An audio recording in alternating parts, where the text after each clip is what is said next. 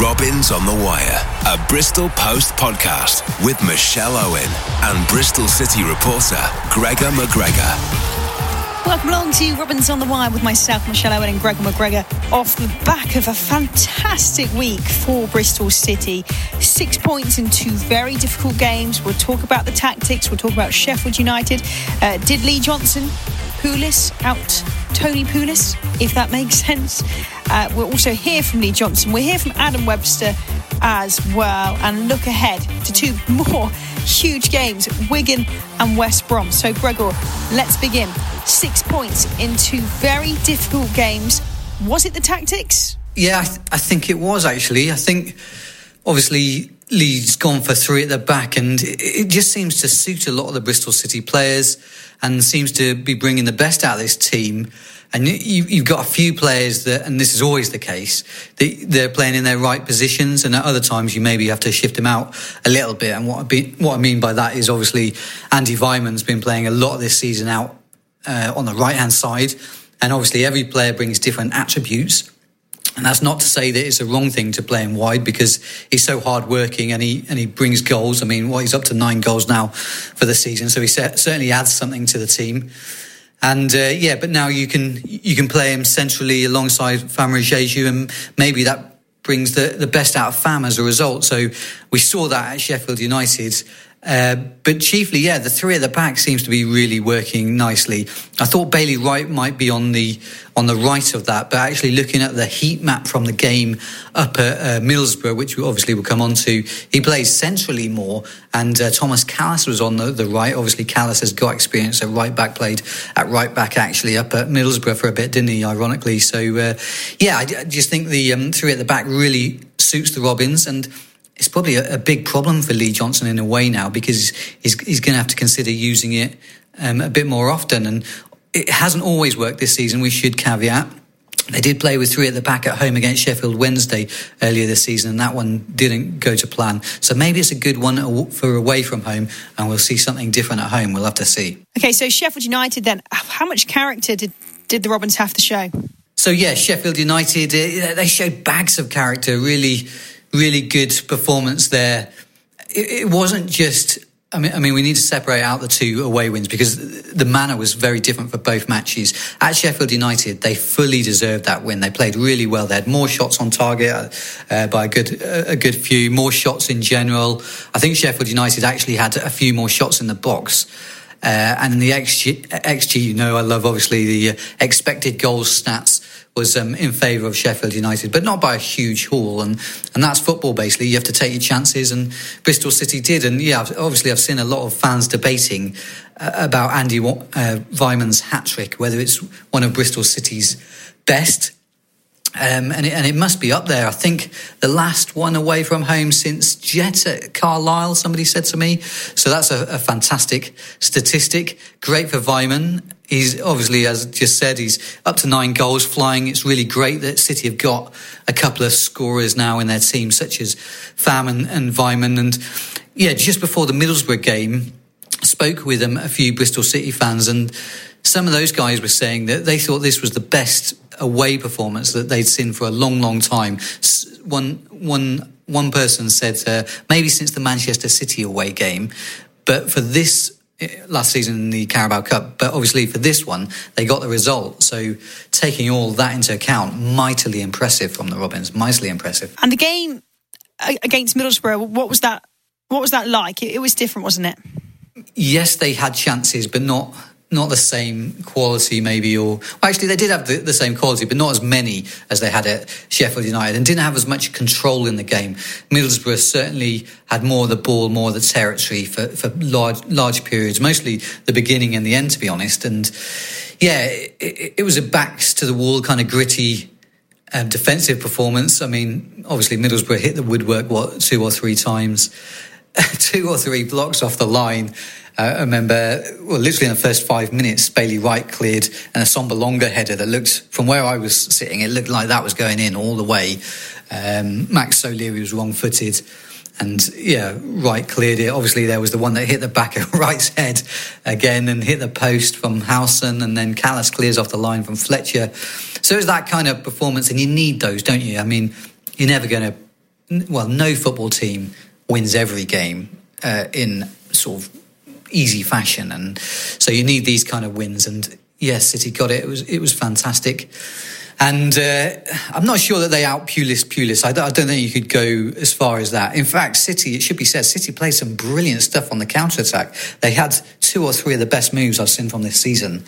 And yeah, maybe Jamie Patterson should have put that one away when he was clean through, and there was a great chance for Brownie as well, close in. So I haven't seen the XG stats for that game. I expect they're going to be pretty close, actually, and fair play. So yeah, good. Another great result, and you have to say they've got a tremendous chance now of making the top 6. Let's just hear from Lee Johnson off the back of that game now. Delighted with the boys. Obviously a difficult place to come. Big respect to the people, the stadium, obviously the manager and the football team that Middlesbrough have got. And I think we're a group of almost like young gunslingers, if you like, coming to a place like this. And we had to deal with a number of situations, but had a bit of luck in the first sort of 15-20 minutes where maybe Middlesbrough could have been 1 or 2 up. But then when we scored, I was a little bit disappointed that we didn't go in 2 or 3-0 up with the chances that we had. And the boys were outstanding to a man. I'm so proud of them because the way they put their body on the line and protected the middle of the goal with their lives. And we dealt with most situations. Now, of course, Middlesbrough had some chances, but at this stage of the season, it's generally about the result, and that's the most important thing.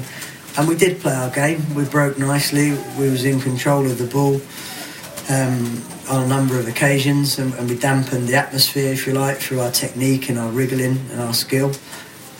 But obviously, the main thing was the result.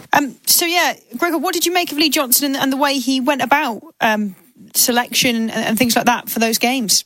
Obviously, he's got everything right in the last 2 games. It's easy to say that with the victories, obviously talking in hindsight, but he probably rightly, if we're honest, got a bit of flack for the Ipswich game. It's tough to get wins. We know that in the Championship, but should he have thrown Marinovic into that game when he'd only been on trial for a week before, hadn't played since October, looked a bit rusty? Stormy conditions, let's not forget as well. Really tough game to make your debut, and maybe should have just stuck with Max. I can see his thinking maybe, because Max was a little bit flappy against Leeds, but just on O'Leary, he was outstanding against Middlesbrough, and huge save up at the Riverside to deny Howson early on, and that really would have changed the game if Howson had scored there. But also, Max was superb at Sheffield United. And let's not forget, he was brilliant at Brentford. I gave him man of the match when he made his league debut earlier this season down at Brentford. I thought he was that good. And he was the same again in these last 2 games. And it probably begs the question why Marinovic was involved against Ipswich. And probably we should mention at this point about the strange case of not having a substitute goalkeeper on the bench. For the Borough game, I do think that is a massive gamble there by the head coach, but he's got away with it. And I suppose if you look at it on statistics and percentage when those guys are kind of needed, it's not very often, is it, that you call upon your second goalkeeper. So fair play to Lee Johnson. He's not afraid to make these big calls, is he? And he's got another one right there. Okay, fantastic. Let's hear now from Adam Webster, who was brilliant and got the goal against Borough. So come on then, tell me about the game tonight then, and your goal, obviously. Where do we start? Well, where do we start? Yeah, it was obviously a tough game. We rode our luck at times. They're a good side, but we could have been out of sight as well. We had some good chances. And another day we scored 4 or 5. So, yeah, thankfully we got the win. Which you're more proud of, maybe the goal or the clean sheet, even coming to a place like this? Yeah, the clean sheet. And we've not had one for a while. At one point, we thought we would get one every game. We were on fire. So it's nice to get another one, and hopefully we can build on that now. What's Lee Johnson done over the international break? Because you guys have come back flying, 2 amazing results back to back. Is it changed? Obviously, we changed formation for the last 2 games, and it's suited us really well. We've played really well in both games, so I think that's helped. And yeah, we had a long time between our games, so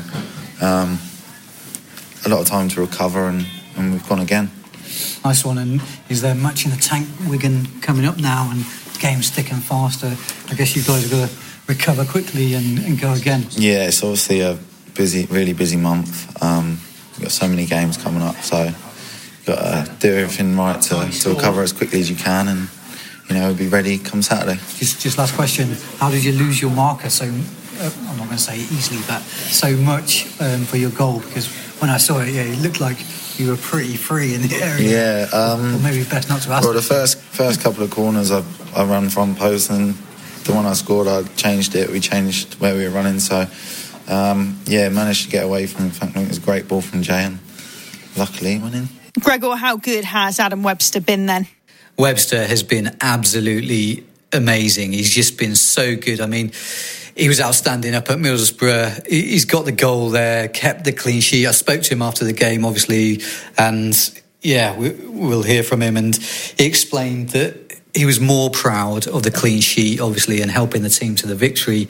But he's coming up with the goals, and you have to say Bristol City have done some brilliant business there, haven't they? Aidan Flint's moved on. He's maybe not quite done it up at Middlesbrough. It's strange there. He's not scoring the goals that he can. Whereas City have brought in Webster. They've changed their style of play. They've got this defence that's now the third best in the league. They kept a clean sheet, obviously, against Borough. They've got the most clean sheets on the road in the league now. Full credit to Lee Johnson. Has done a great job there. Completely new defence brought in, and Mark Ashton as well. I think you've got to hand it to these guys. They've done brilliant work there, and it bodes really well going forward. So a couple of big games now then. Gregor, what's your thoughts ahead of these? So now Wigan and West Brom to come. It's going to be a very different game, isn't it, at Ashton Gate?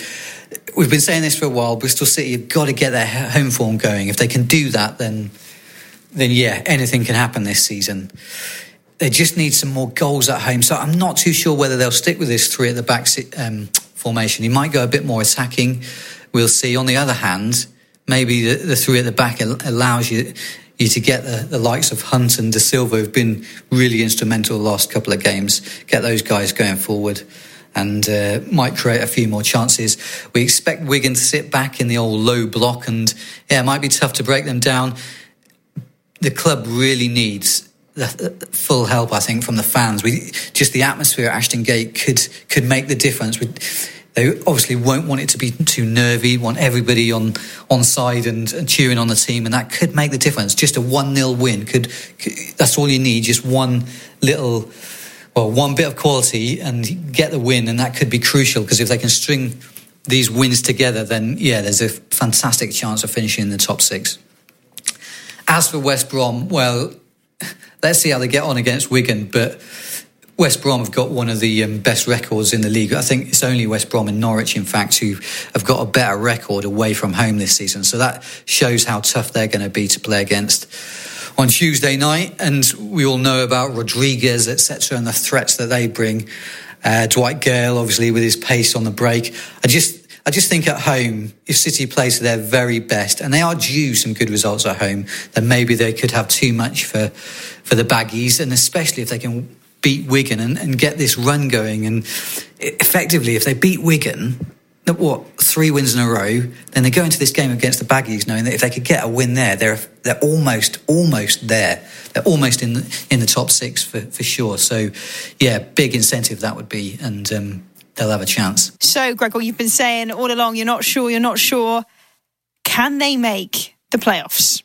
I'm going to say no. And the reason I say no is only because I'm playfully going to say that last season, as I said last week, I went for yes, that they would make the playoffs, and they didn't. So this season I'm going to say no, they're not going to make the playoffs, and hopefully they will as a result. Bit of reverse psychology. So I'm going to continue not backing them to hopefully continue seeing the good results. OK, Lee Johnson spoke to the press on Thursday afternoon. Here's what he had to say. I think the international break came at a good time for everybody. The boys work extremely hard day in, day out, plus the games. And I talk to people like Darren Way, who's one of my best pals at Yeovil, and you don't get that in the lower leagues. And it can be, although the Championship is relentless, I think League Two and one is sometimes harder because you don't get those international breaks. And I think the tweak in formation hasn't changed the way we play or the philosophy in which we play too. And I think that's again credit to the players and how they've adapted. I've enjoyed watching them, and I think we've been committed in our defending and dangerous in our counter-attacking and our build-up play. I think this is right, but I believe Bristol City are now mathematically safe in the division, but I'm sure you've got your eyes on higher prizes than that, obviously. Yeah, well, that is, of course, the first port of call. Do you know what I mean? If you look at the start of the Championship season, I don't know what our odds were, but I think after selling the 2 or 3 or 3 or 4 that we did, I think we was one of the favourites for relegation. So when you look at the start of a Championship campaign, you can genuinely look at probably 18 clubs and say they've got a chance of getting promoted. And that was no different this season. So for us to be up there competing and challenging, not just on a season-long basis, but on a game-by-game basis, I think is credit really to everybody at the football club. Just going back to the 3 at the back, is that something we could see continued this weekend against Wigan, or do you think that's maybe suited more to these away games? Yeah, I think the nice thing is that we can be flexible. Like at times you need to match teams up. For me, it's not about. Generally, the shape change is a defensive change, so it doesn't mean that your attacking style of play changes, really. It just means that you've got sort of round pegs in round holes when you're sat in your defensive shape. So because we work a lot on the philosophy in terms of the playing style and the way we build and the way we get out, and we have really detailed rules on how we defend as a group, the actual formation doesn't actually change a lot, apart from give the individual clarity of their particular job role against certain teams, hence the change against Sheffield United. But like you see, it didn't affect our attacking play at all. The only game I've been disappointed this season with a shape change was either my fault or the players didn't really apply it very well was the Preston game. And apart from that, I think they've been excellent in the way they can adapt and roll out. So we've got a good squad in terms of, like, we can field an experienced team. Do you know, we've got nice attributes in different areas of the pitch. And like, we've got a bit of belief at the moment. So we've got to continue down that path and more of the same. Do you, sort of taking what you said on board there, would you agree with sort of some of the fans saying that it looks occasionally like some of the players suit this kind of 3 at the back, the way sort of maybe Bailey Wright is involved, Thomas Callas, because obviously Callas played at right back for a bit, didn't he, up at Middlesbrough, and just having that 3 there maybe suits them at times, or do you... I honestly think sometimes it's game by game scenario, because obviously the depths of detail that we go into, your starting point is can you keep a consistent core, if you like, and spine. And if the players are flexible enough in their attributes, but also their tactical nous, then, like I say, you should be able to play any formation, really. You've got to look at Man City, for example, that have like nigh on the best players in the world. They're so fluid in the way they attack, but also they can defend in various shapes. So, like I say, a lot of that is to make sure that against the opposition you're snuffing out potential threats and allowing your own players to go and play. But I've always been fine with changing formation as long as you got the armour, and do you know what I mean, the club's in the bag, if you like, and at the moment we have, which is nice. I think probably the bench we had on Tuesday night is a really good sign of our strength at the moment, because it's one of the strongest benches I've put out in my time here, for sure. Greg, well, that was Lee Johnson. Then I know you've got a couple more bits for us, transfers as well you're going to be talking about. Yeah, finally a couple of little transfer-y bits, and basically Sky Sports actually have been linking City with a goalkeeper, Cal Roos, who's at Derby County and in contract talks, out of contract in the summer, I believe, and Bristol City are one of a number of Championship clubs linked to him. Might be worth keeping an eye on that one, because I'm expecting City to bring in a goalkeeper at the end of this season. Frank Fielding, we know, is out of contract. He has got that 1-year clause to extend his deal.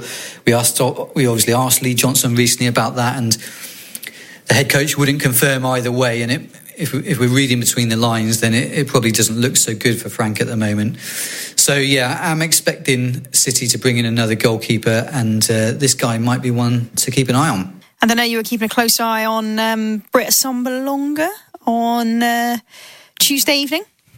We all know that Bristol City were looking for a striker in January. They admitted that, and they went for several targets, couldn't unfortunately bring them in.